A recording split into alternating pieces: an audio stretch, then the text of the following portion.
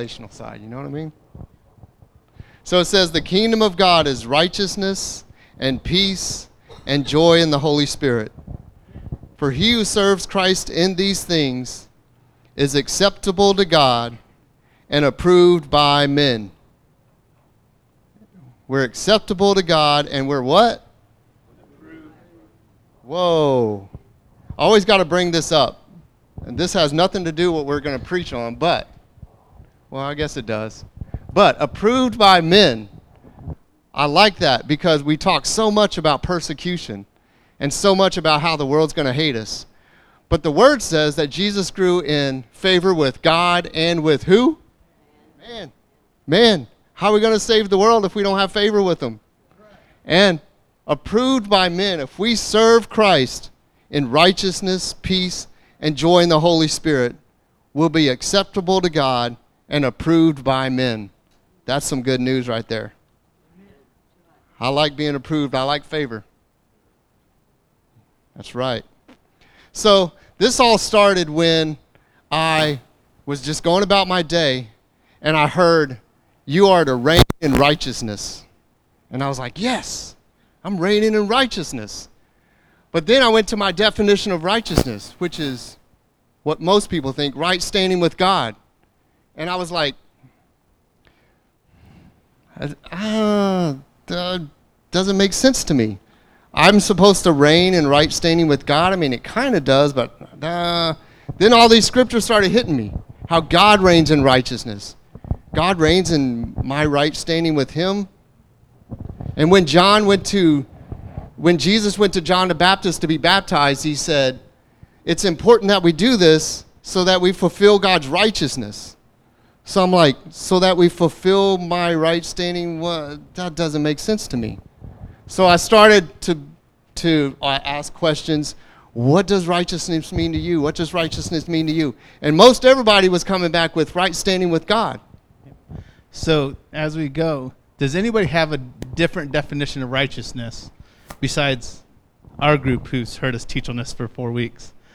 Besides right standing with God, does anybody have a definition for righteousness besides right standing with God? Nobody? All right, so that's our launching point. But we do a lot of communication through Marco Polo, and that's what he was asking, and that's what everybody said is right standing with God is basically the sole definition, even going through Bible school that they taught was the definition of righteousness. So that led us on this journey that's been about a month long now of what is the kingdom? You know, what is righteousness, what is peace, and what is joy? So, yeah, we're finding that in order to walk in kingdom, you got to understand what righteousness is because it all hangs on righteousness. So what is righteousness? Let's get nerdy for a second. The Greek for righteousness is as it ought to be, the condition acceptable to God, approved by God, integrity, virtue, purity of life, righteousness, correctness of thinking, feeling, acting. And then you go to the Hebrew, which is justice, what is right, prosperity. What? Yep, it's tied into it, prosperity. And then you go to the Hebrew root word, it's right, upright, fair, equal, accurate, correct, impartial, and just. So I started getting this picture, but then I started looking up every single scripture I could find on righteousness, right? Every single one, how it was used, what it was meaning in the sentence. And this is what I've come to. I feel like this is from the Holy Spirit. That righteousness is 3 words put in one. It's God's intent, it is God's desire, and it is God's heart. So whatever it is, it's God's intent, God's desire, and God's heart. So if I'm to reign in righteousness, as the Holy Spirit told me we're to do, the way I reign in righteousness is I know his intent, I know his desire, and I know his heart, and I walk forward in that. When Jesus went to John and said, baptize me, and John said, I can't do that. You're the Son of God. I can't. Who am I to baptize you? And Jesus said, it's important that you baptize me to fulfill God's righteousness, to fulfill God's heart, to fulfill God's desire in this, to fulfill God's intent for this moment. When the word says that God reigns in righteousness, what's that mean? It doesn't mean that he reigns in right standing with you. It means that he reigns through his intent, through his heart for his situation, through his desire. And so the very definition most of us see as righteousness is included in his desires. His desire was that we became in right standing with him. So what did he do? He sent his son. And his son freely gave his life for every one of us. So his heart, his desire, and his intent as much includes that definition of right standing as everything else we're covering. So it doesn't neglect what we've been taught. We're saying that's just part of God's desire for us, is that we are in right standing with him so that we can eat the fruit of the land. Right. So you go to man, first man, Adam. God's intent for man. Adam walked righteous before he even knew what good and evil was. Before he even knew what right and wrong was, Adam walked righteous. Our knowledge of what is good, walking good, is not righteous. If that makes any sense. It sounds like I'm splitting hairs, but you got to hear me out on this. So Adam knew the Father's heart and the Father's desires, and we see that when the serpent went to Eve, she told him, no, the Father's heart is that we don't eat of this tree. But then it says that she saw that the tree was desirable. She knew God's desire, but she went with an opposite desire. Before they knew what good and evil was, they were just fulfilling God's desires. So what I'm trying to say is, you doing good is not a righteous act. You fulfilling the Father's heart is a righteous act. And the same way with unrighteousness. Unrighteousness is not so much doing bad. Unrighteousness, and it sounds like I'm splitting hairs, so stay with me for a little bit. But unrighteousness is based on the Father's desire. It's based on you not fulfilling the Father's desire. Here's a good example. You go to Romans 14. It says that anything not done of faith is sin. It doesn't say anything you do bad is sin. It says anything not done by faith is sin. So when you go through that chapter, it's talking about what to eat, what not to eat. Is it right to eat meat? Is it not right to eat meat? And God's saying, it's not even about that. Yeah, it's okay if you eat meat. And it's okay if you don't eat meat. It's not about what's okay to eat. Yeah, it's right. The issue is, if you're causing your brother to sin, that's the issue. So, if you eat meat, let me get my thoughts together on this. Here's the deal. Reggie is arguing with me, no, sir, you're not supposed to eat pork. And I'm like, no, I could eat pork all I want. God said that I could eat whatever I want. And so we start having an argument. And God steps in and says, what are you arguing about? It's not even about what's right and wrong. It's about what my heart is in this situation. And my heart is, I don't care if it's good or bad. If eating meat is going to cause your brother to sin, that's my heart. That's where you step out of line. So it's not about good versus evil. It's about what God's desire is. That's what righteousness. And catch us with this. Because what we're preaching, what we're talking to you about this morning, it is the key to life. The Bible says that he gives you the keys to the kingdom. Right. And this is what I see as one of the biggest keys. It's the one that opens the front door. There's many other doors in there, but this is the key to the front door, righteousness. And if you don't understand righteousness, we can't walk in kingdom as we should. So I give this example. Do you have something to say? And so, we'll do your example with Adam. Okay. We've got used to doing this back and forth, so yeah. You do your example, and I'll give mine. So I have this example with my son Adam. I wake up one morning. I see that the yard is just full of weeds, so I get my weed killer out, and I spray that yard with weeds. And if you know anything about spray, it soaks into the blades of the grass. So it needs time to do that. So I spray the yard. I spent $50 on this yard, sprayed it, and I go to work. Adam wakes up 30 minutes later, and he's like, man, the yard looks ragged. I'm going to go out and mow it. And he goes and he mows the yard. Oh, I think that'll please my dad. So he goes and he mows it. And I get home, and I'm like, who mowed the grass? That was just wasted time for me. Waste of money, waste of time. So I go in, it's like, what'd you do? He's like, well, I thought it would make you happy. I mowed the yard. Like, brother, I appreciate what you're trying to do, but you didn't seek my heart. You didn't come ask me if it would be okay. And my heart is that, you know what, let's wait till tomorrow. That way give time for that chemicals to soak in and kill the grass. So what he thought would be good ended up not being a good decision. He was making the decision based on his knowledge of what is good and evil instead of his Father's heart. And that's what we do.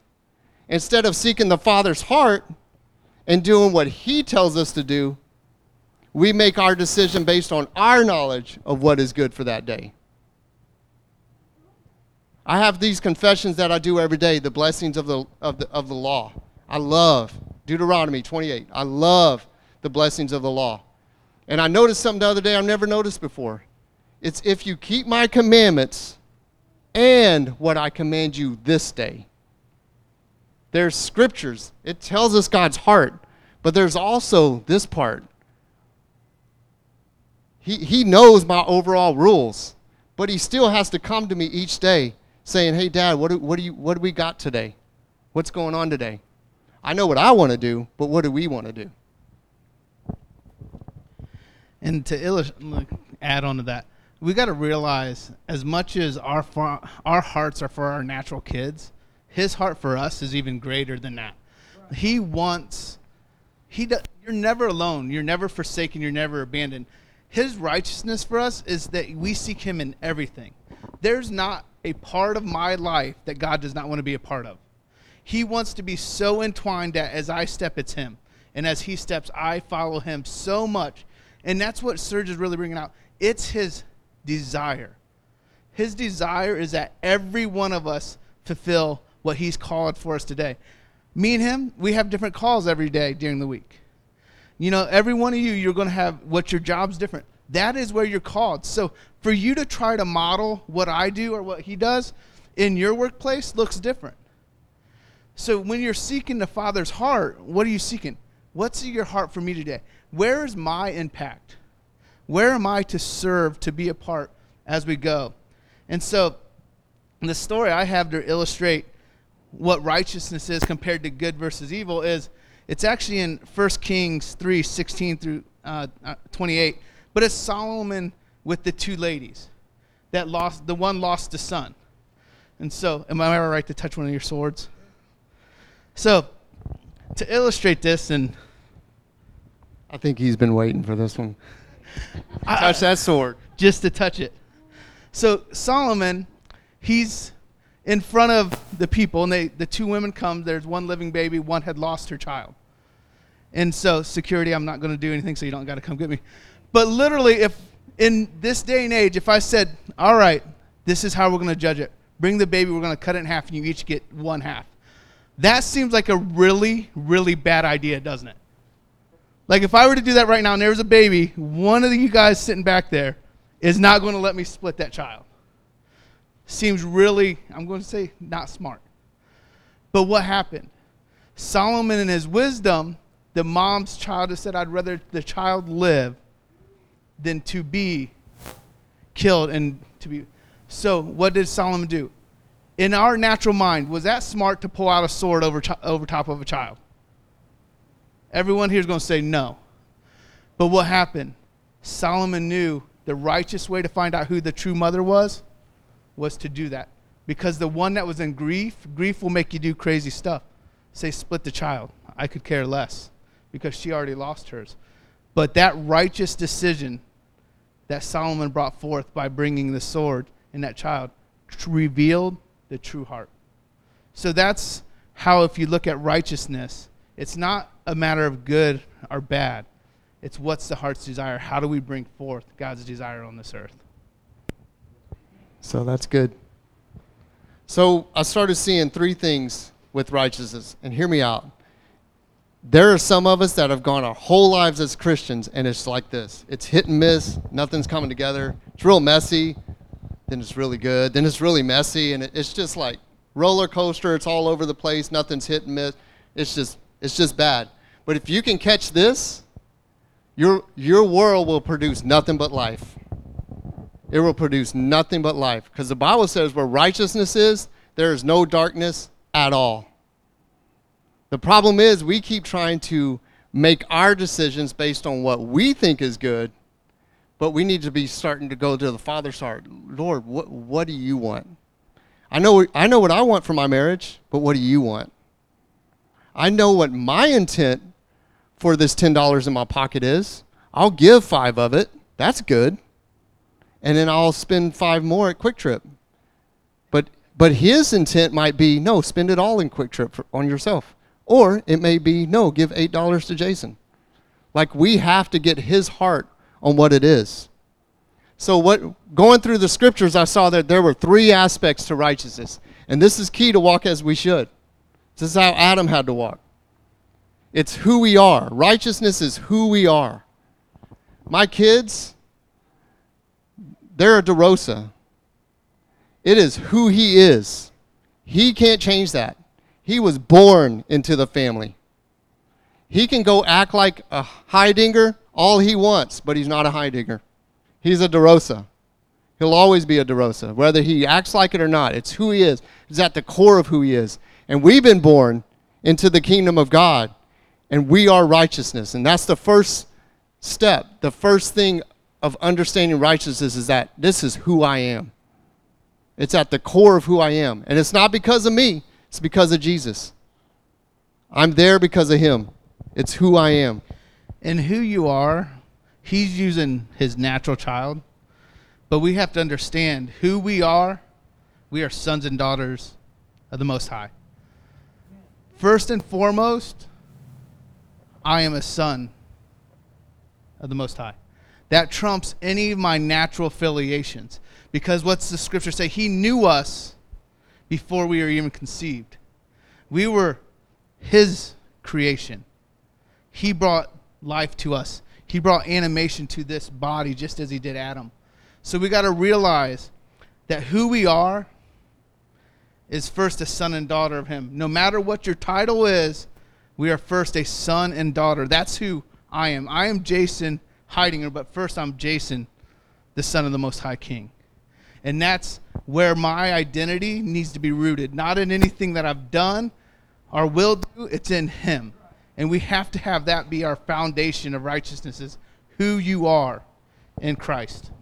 Yeah, the second aspect is what you are. It's the image and likeness. You are made in the image and likeness of God. So it's not only who I am, it's what I am. God reigns in righteousness. God reigns. I am the righteousness of God in Christ Jesus. That's who I am. He reigns through me because I am the righteousness of God in Christ Jesus, and God reigns in righteousness. So I am, let's put it this way. Jesus knew who he was. He was righteousness. And Jesus knew what he was, that he was made in the image and likeness of God, that he was a display of God's righteousness. And it's the reason Jesus could say, when you see me, you see the Father. And every one of us in here should be able to say, when you see me, you see the Father. When I go to Walmart, when they see me, they see a display of God's righteousness. I'm made in his image and in his likeness. And the third aspect is how you are. It's who you are. It's what you are. I am righteous. I display righteousness, and I walk in righteousness. I reign in righteousness. And what's that mean? That's what we've been saying. It's, God, what is your heart, your desire, and your intent? That's the way I'm going to walk. That's how I'm walking this out. That's how I'm going to live my life. And when you live your life like that, it won't be messy. It won't be all over the place. It won't be hit and miss with the blessings of God. You'll be walking in that shalom of God constantly, which is the next step. Righteousness leads to peace. But before we get there, if we were to boil down God's desire for us in one word, what would you pick that one word to be? It's 4 letters long, starts with the L. Love. His heart, his desire, his intent is love for you. That you can boil down righteousness is his desire for every one of you, that you have and you understand the love of God that's for you. Because a lot of people, when we come to righteousness, I can say, I believe God, he loves you, he heals you, he blesses you, but you don't know what I did. So I will allow God to believe that you're righteous, and you're righteous, but will he do it for me? That's where a lot of people struggle with understanding righteousness and the goodness of God, is it's for everybody else. No. God's righteousness, God's desire, his love is for every one of you. It's equal for every one of you. But will you allow that righteousness to reign in you? Will you allow your identity to become who he says? Or are you looking at the mistakes, maybe your family history, what happened? But will you truly let the love of God be for you? Because I've did that a lot. Man, I can believe for other people. But when it comes to myself, I struggle more there. And a lot of people do. They struggle in believing it's for me. We're excited to lay hands on the sick, pray for all this. But we're walking through stuff because I believe he'll minister through me, but he won't take care of me too. Been there, telling on myself right now. But the righteousness of God, the love of God, is for you. That way, when you walk in that, it's an overflow that you're giving to others. You're not giving out of your need, you're giving out of the overflow. So you have to receive righteousness for you before you'll be fully able to bring peace and joy to the other people. So when we walk in righteousness, when we don't walk in what we think is good, when we walk in God's heart, God's intent, God's desire, it produces life. It brings manifestations of whatever your need may be. It brings provision. And that's what peace is. Proverbs 11:30 says this: the fruit of righteousness, the fruit of you walking in righteousness, and walking in who you are and what you are, the fruit of righteousness is a tree of life. Righteousness produces life. It produces fruit. It produces abundance. We saw one of the root words. It produces prosperity. We're not just talking about money, in every area. When there's righteousness involved, there's no dry land. When there's righteousness involved, there's no 120-degree weather killing off our fields. When the earth eagerly awaits for the manifestations of the sons of God, the earth is waiting for us to walk as we should. Because when we walk as we should, it brings forth life. Life comes through us walking through in righteousness. Life comes through us walking according to God's intent, desire, and heart for this day, for this situation. Proverbs 12:28 says this: in the way of righteousness is life, and in its pathway there is no death. There's no death when righteousness is on the scene. Righteousness produces peace. And Jason could go into that. So, as we were going through the scripture, we were really studying what is kingdom. So we started on righteousness. So what is peace? So according to the Webster's Dictionary, it's a state of tranquility or quiet, freedom from disquieting or oppressive thoughts or emotions. So a lot of people look at peace and we're like, it's that peace that surpasses all understanding. It's that peace that comes from the spirit.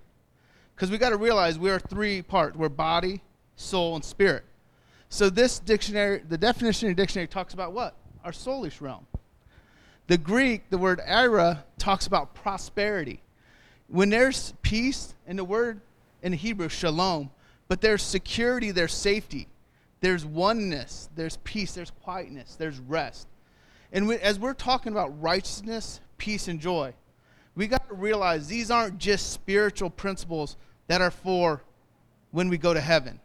These principles of righteousness, peace, and joy, they affect my spirit, They affect my body, and they affect my soul.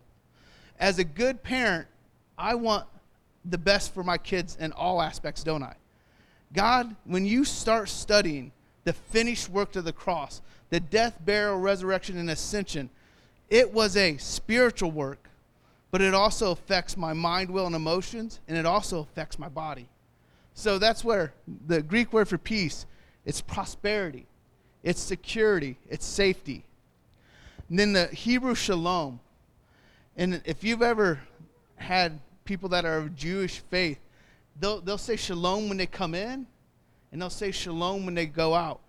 And when you start studying, you understand when they're saying that, they're pronouncing a blessing on that house when they walk in and when they walk out. So the Hebrew word shalom means completeness, wholeness, soundness, wellness, welfare, safety, favor. He talked about at the start. You have favor with who? With God and with man. You have health. You have prosperity. You have rest, tranquility. You have friendship. And the friendship is of human relationships and with God, especially in covenant relationships.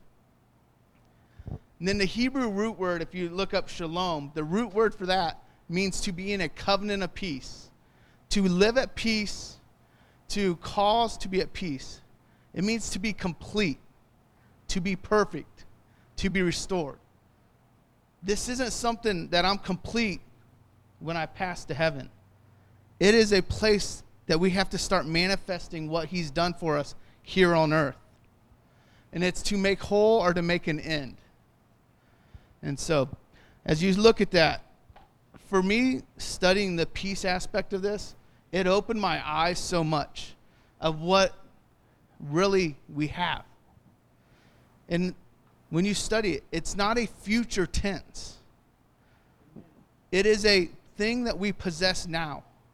It's a thing that as I go in Ephesians 6, when it talks about the armor of God, what is my feet shod with? The gospel of peace. So everywhere I touch and I walk, I'm carrying the shalom peace of God into all that. The very part of me that walks on this earth is the very part that he says, I want you to bring peace with everything you do. And it's not a future thing. That's the part you got to understand. It is a now thing. The peace of God is for today. When you go into a chaotic environment, do you expect your presence to change that environment? Or do you let that environment change you? When we walk in, we all should expect that the chaos ceases. Any powers, principalities, whatever's going on will not be in my presence, because we bring the light. We bring righteousness, which brings life. In which what happens when life is brought? Death is dispelled. Yeah, so my favorite way to explain shalom is the peace. I feel like peace is a bad translation for us to understand. Because when we think of peace, we're thinking peace signs and a calmness, and it's part of that. But it's provision. It is straight up provision. It's the shalom of God. It's the provision in your spirit, provision in your soul, provision in your body, and provision in your world, physical provision. And it's probably the part that I struggled with the most was really coming to understand that God cares, and I'm still getting over this, God cares just as much about my physical world as he does about my spiritual. Just as much. There's not any scriptures. Most of the scriptures on shalom are speaking to a physical world, to your everyday life. Him manifesting healing, that's shalom. Prosperity, providing your needs, that's shalom. Seek first his kingdom and his righteousness, and all these things will be added to you. What's he talking about? Physical things, the clothes on your back, your food. He's talking about shalom. He cares just as much about your physical as he does your spiritual. Not one doesn't trump the other, but it all starts up here. It all starts in here and comes forth. It doesn't go the opposite way. But I see that shalom is your provision. When we walk in righteousness, God's desire, God's heart, God's intent, for whatever situation we face, it produces the shalom of God in our life. it brings forth provision. Shalom doesn't bring forth righteousness. Righteousness brings forth provision. I like how Bill Johnson talks about how you face these tribulations in life. You face these troubles. But peace, shalom, isn't the absence of a tribulation or a trial. It's the provision within it. Peace, shalom, isn't the absence of the fiery furnace. Peace and shalom is the presence of Jesus that protects you from getting burnt in the fiery furnace. In the book of Acts, it was prophesied that they were going to have a famine. Peace wasn't the absence of a famine. Peace was the provision, the shalom of God within the famine, where they didn't go hungry, where they were able to feed everyone around them. That's how God wants us to approach life, through every situation. One of my biggest things about Gerald was I was working in his backyard, and he came out and he said, "You want to hear what I'm preaching this Wednesday or Sunday?" And I was like, "Sure." And he said, "We're always in a hurry to get out of this trial." He was like, "We're just going to step right into the next one." And I was like, that's some pretty good wisdom. But we're always in a hurry to get out of it. But the Bible says, count it all joy when you face trials. Why? Because you know there's the shalom of God in it. There's a victory in it. You can't have victory without something to have victory over. Can't be a conqueror if you're not conquering anything. So you learn to enjoy the trial. You learn to enjoy the journey because you know there's something good that's coming out of it. We get to experience the shalom of God in it. And Psalm after Psalm talks about it. A lot of people quoted Psalm 91, Psalm 23. Though I walk through the valley of the shadow of death, I will fear no evil. Because why? I have the presence of the shalom of God with me. So it doesn't matter. Psalms 91, 1,000 fall to my one side, 10,000 on my right side, but it will never touch me. Why? Because it's not the absence of bad stuff. It's that I have the presence of shalom with me. That's the key. It's what you carry. You carry the very image and likeness of God in you. You actually carry the Holy Ghost. He lives and dwells in you. You carry everything you need to live a righteous life, to live a life of peace, to live a life of joy. So that's the exciting part, is he didn't do a halfway job. He completed the work. What did Jesus say?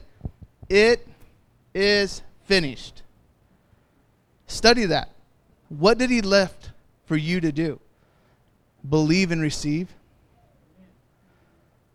He's not going to finish something that he finished. We're not waiting for something else. Death is not my savior. Jesus is. A lot of people make death the point where I say, I'm going to receive all these things. Those promises, like he said, when you study peace, so many of them are for what? Today. They're for our natural body. So I'm going to walk in what he has given me today. I'm not waiting. He gave us the Holy Spirit and said, I put life in you. Experience it. Become my hands and feet. Manifest the kingdom of God everywhere you go. Share the shalom of God everywhere you go. Yeah, so John 16:33 says this. It says, I have told you these things so that in me you may have perfect peace. In the world you will have tribulation and distress and suffering. He's telling you what the world offers. But be of good courage. Be confident. Be undaunted. Be filled with joy. I have overcome the world. My conquest is accomplished. My victory is abiding. What he's saying is, this is what the world has to offer. This is probably what you're going to encounter, but I have peace in it. I've overcome it. There's an answer. You don't have to face it alone. There's a victory. You don't have to struggle and get hurt and get all beat up through it. I'm going to couple this with 1 Peter 5:7, which says, cast your care upon him, for he cares for you. I've always looked at that scripture as, I'm just going to cast my cares on God because he cares about it. No, that's not what it's saying. It's saying, cast your cares upon me, and he's going to care for it. He's going to tend to it. He's going to help you take care of it. He's partnering with you. He's saying, you don't have to do this alone. You have a trial. Stella, but come to me, ask me for wisdom, and I'll start partnering with you and showing you how to walk this out. Basically saying, I'm giving you the righteous answer. Not the answer you think is good, but the righteous answer. And as you walk that out, you'll start seeing the shalom of God manifest, which is that life. Righteousness produces shalom. Righteousness produces life. And I'm telling you, when you see God show up in the middle of a trial or in a storm or in a bad marriage or in some financial problems, it brings the third thing to kingdom, which is joy. Righteousness produces shalom, and the results of shalom of God in your life is joy. Like you're excited.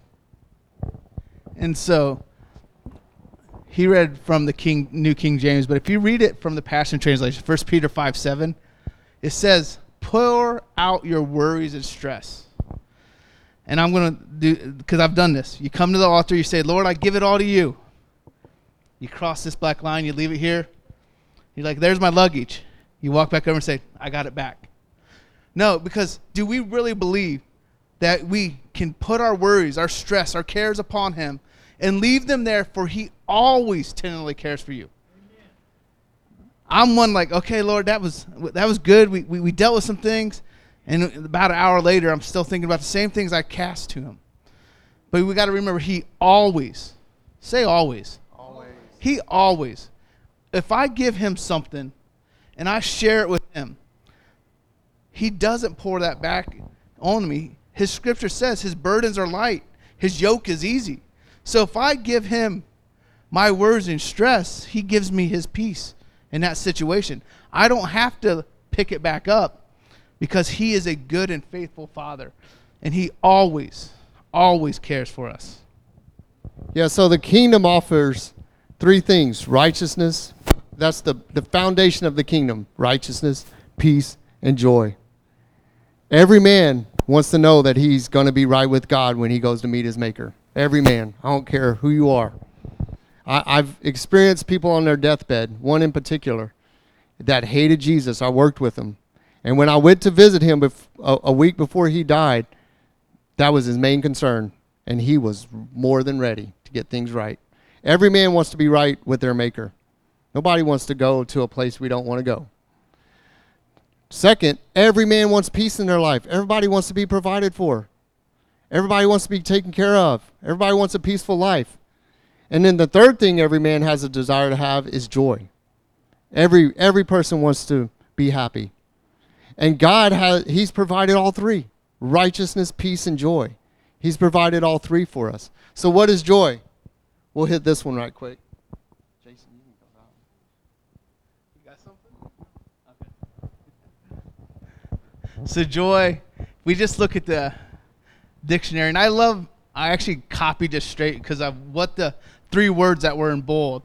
But it's the emotion invoked by well-being, success, or good fortune, or by the prospect of possessing what one desires.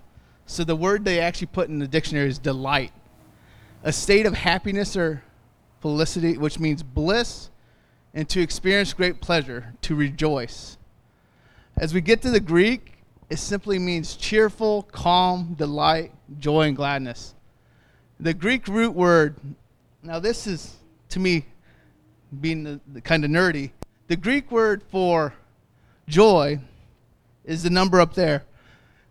And the Greek word for grace, they actually, when you're studying in the Strong's, it'll show you the root word. The same root word is a word that, well, grace is kairos, and joy is kara. The root word was kairos. And it's kind of cool, that joy and grace. Because we all like, man, thank you for the grace of God. It's sufficient for all day. But you know the same root word, the root word for both, means to be cheerful, to be joyful, to be glad, to be well, to rejoice exceedingly, to thrive. When the grace of God's on your life, you're thriving, aren't you? He's making dead things alive. And so that same root word produces grace, produces joy. So joy and grace, if you study it, really are very similar words, which was so cool. I don't know, for me, that was so cool to see that the root, the foundation of grace is the same foundation of joy. So when I'm talking about the grace is sufficient, you know what I'm saying? The joy is sufficient in my life. He gives me everything I need for today. And that's the righteousness of God manifest in my life.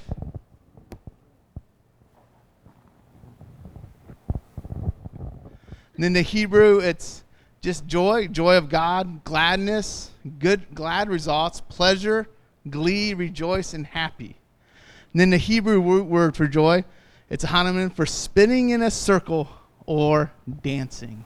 So it's his joy. I'm going to let you go, but I just wanted to input for a second. That's the joy of the Lord. That's his joy towards us. And I guess this morning during worship, I seen Gerald grab his wife's hand and kind of just start dancing. And I just smiled because that's just joy. There's a joy when you're singing, you're dancing, you're raising your hand, you're praising the Lord. That's joy. And you're never going to outgrow singing, dancing, and the joy of the Lord that manifests in your life. Never think you're too old to do that. Yeah, the way I picture this is that righteousness is God's love. Shalom, peace, is it's his expression of his love for you. But joy is God's overflow expression of his love towards us. Like, as a husband, I provide for my wife because I love her. I bring her groceries home because she's got to eat. I give her a car because she's got to go hang out with the girlfriends. But I do that because I love her. But my overflow expression of my love for her is me nudging her in the morning saying, hey, get up so we can hang out. Like, I want to hang out with you.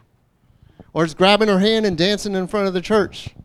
Or it's like waking up and going, hey, you want to take a road trip to Memphis? She's like, are you crazy? Like, yeah, let's do it. It's an overflow joy of my expression. It's an overflow expression of my love for her. Does that make sense? And that's how God is with us. When you look at the Song of Solomon, I love that book, Song of Songs. You read it in the Passion Translation, it words it as if it's a conversation between Christ and his church, Christ and you. And we're saying stuff like, it shows the bride saying stuff like, I'm dry, I'm lonely, I'm sinful, I've not stewarded the garden you've put in me very well. I feel lonely, I feel far off. And Jesus' response is, but you're lovely, you're thrilling. You're more than enough to me. That's joy. It's like, I know that you're not completely right, but that's okay. I just want to hang out with you. I just want to love on you. I just want to show my love for you. He not only loves us, he wants to show his love for us. And it's not because he has to. This is joy. It's not because he has to. It's because he wants to.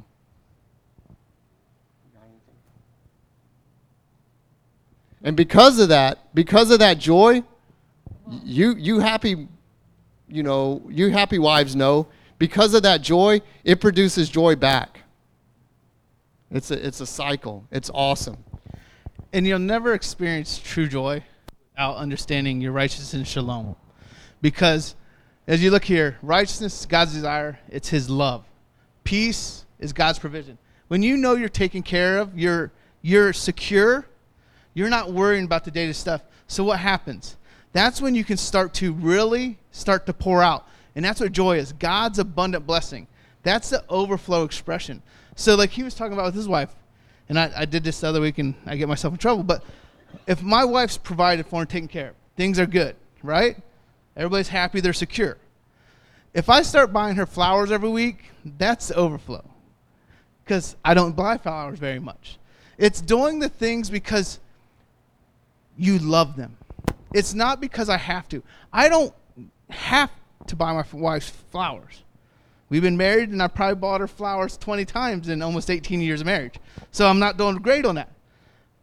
But if out of just my expression, and I just pick flowers, it can be whatever your gift language is or whatever. But if I start doing that because I just love her, and I do it not with expectation, when you're just overflowing with peace, you just want to share it. It's that overflow that touches every person. And that's the joy. Because you know people that they're happy one minute and then they're not. They don't probably have true peace in their life, because joy is not something that comes and goes. We do have emotions, and you're going to have good days and bad days, but there's just that inward knowing that I'm going to make it. There's never a doubt of doom or gloom that you're not going to make it. When you have the peace of God in your heart, you're able to bring joy wherever you go, no matter the situation. Because Jesus did what? He wept with those that wept. He cried with those, and he brought joy to those that needed it.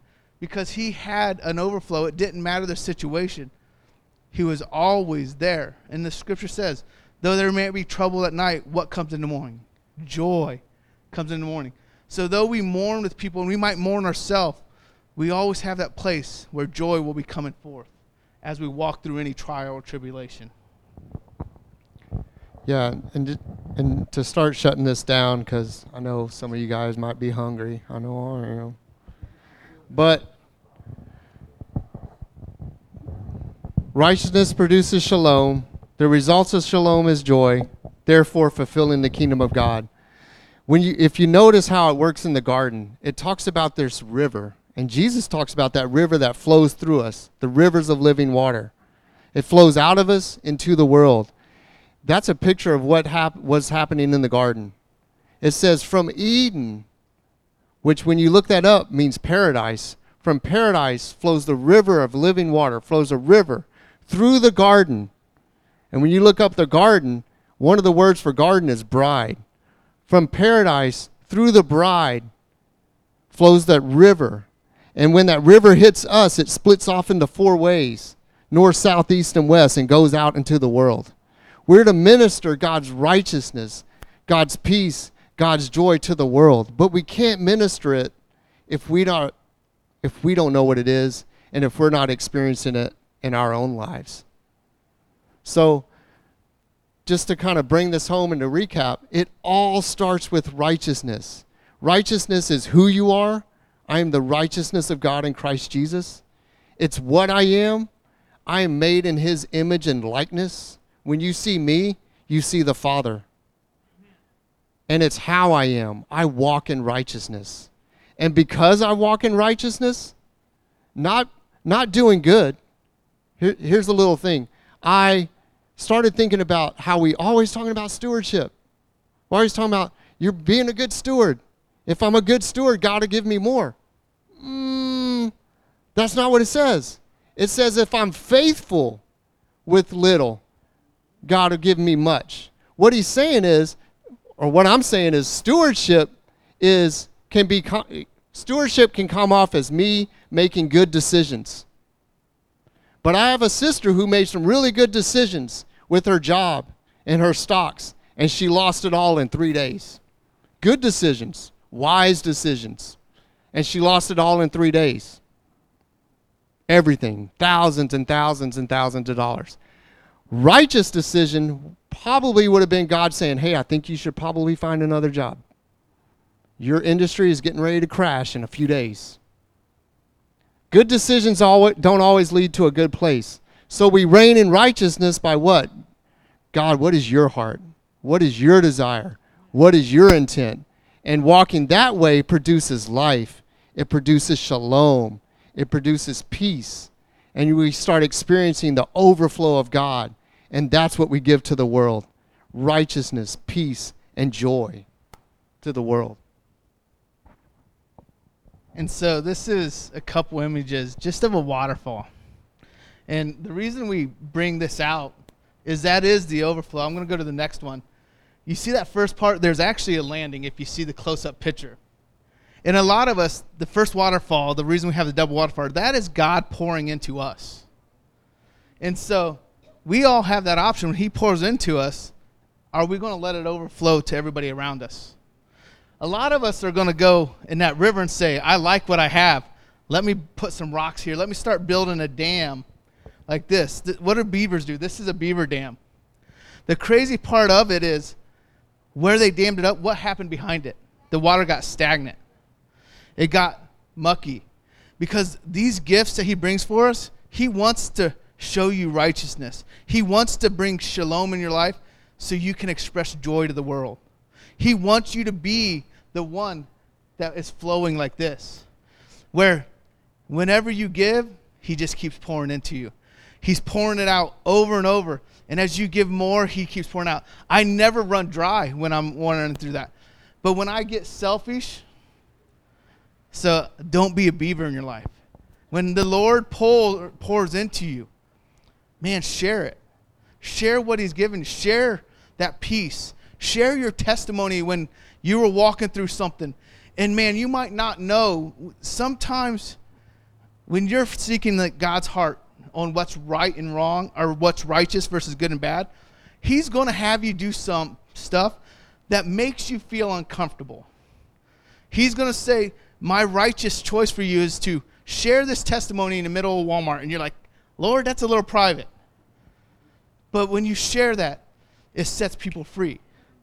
So when we're doing righteousness, good and bad, I'm going to take in my personal comfort into that a lot. I'm going to say, maybe that's good for me, but I'm not going to share it. But, man, it's about this. It's about letting God fill you so you can fill others. And a good example, if you just had waterfall after waterfall, and you just see it pouring out, and you get to see the person that you poured into, they pour out to the next person. Kind of, he mentioned before the movie Pay It Forward. If anybody ever watched that, I think it came out in the 90s, so I'm dating myself. But what happened? And you see it. It always makes the news when somebody does it. They'll go through Starbucks, and this person will pay for this one. The next car does it. And I remember the one time they're like, it made it through 360-some cars. And that's just paying it forward. That's when God pours into it and somebody pours into your life, God used that person to pour in your life. Pour into the next person. And just keep going. And you'll see your life expand. You'll see God put in us stuff that he wants us to express to the very world we're in. And that, my friends, is kingdom. I want to end with this testimony. Jason doesn't even know about this. I heard it this morning. And it was a person that shared our message with someone else in California. And this girl, his sister, she's been a Christian most of her life, but she's been burnt out. And she's at the spot where, you know what, I believe in God, I believe in Jesus, and I've got my salvation, but all the rest of it just doesn't work. Healing doesn't work. Your words, confessing thing, none of that works. It doesn't work for me. And so she's been helping him through a situation. And in this, she's been seeing how my friend has been navigating and how he keeps talking about, well, I'm listening for the righteous decision. She's like, well, you got 2 decisions. He's like, I think I have 3. Let me hear from God on this 3rd one. And so she's been seeing these testimonies come through what he's walking through. So 10 years ago, she had an idea for something with wheelchairs in the medical industry. She had an idea for it, but has grown weary because she always was trying to promote it in a way she thought she should, the good way, and it gone nowhere. And that was one of the key aspects where she says, it just doesn't work for me. And so in hearing him walk in a righteous way, not just a good way, she was inspired to start seeking God. And she went to God and said, this doesn't work for me. And I don't know why. Show me. She started going to the Father. What is your heart? And she specifically brought up this one. And just this week, she got a phone call from this organization she was a part of. And she never answers this phone call, she said. But she answered it. And they were like, we don't want anything from you. We're just seeing what we can do for you. She's like, well, I don't know that you could do. Well, you know what? I do have this idea. She was prompted to tell the lady on the phone, her idea. And that lady was blown away. Whoa.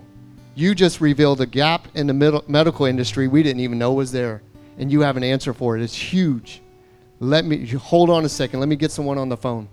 She gets someone else on the phone. 2 days later, she gets another call from one of the top guys in the medical field saying, what can we provide for you? What kind of money do you need? What do you need to get this going? And they're offering her jobs now. Just in a week of pursuing God's heart. Not how she thinks she should do it, but how do you want this done, God? And look, boom, shalom of God already opening up to her in 1 week. Huge, huge. It's going to change her life forever. That's what God wants. That's how we're intended to walk. We were never intended to walk by our knowledge of what is good and evil. We are intended to walk in relationship with Him. That daily, Lord, what do you have for me this day? I need your daily bread. I need to hear from you. I need to walk in life with you. He's not called you to walk alone, but also He doesn't want to take care of your problems without your involvement either. It's a relationship. He wants to do it with you. So I would love to open up the altar before we leave right quick. And just for anyone who, if you're at that spot where you're like, it doesn't work for me. My life's like this, or my life's a mess. I want to see the provision of God. I want to see the shalom of God manifested in my life. Or if you're walking through a trial or a tribulation, and you're like, I need God to show up. I need that wisdom that He says, that direction, because I don't know how I'm going to get through this. I do not see a victory in it. If that's you, I'd like to open up this altar. We'll pray with you. We'll minister a little bit. Will you guys sing a song to close this out?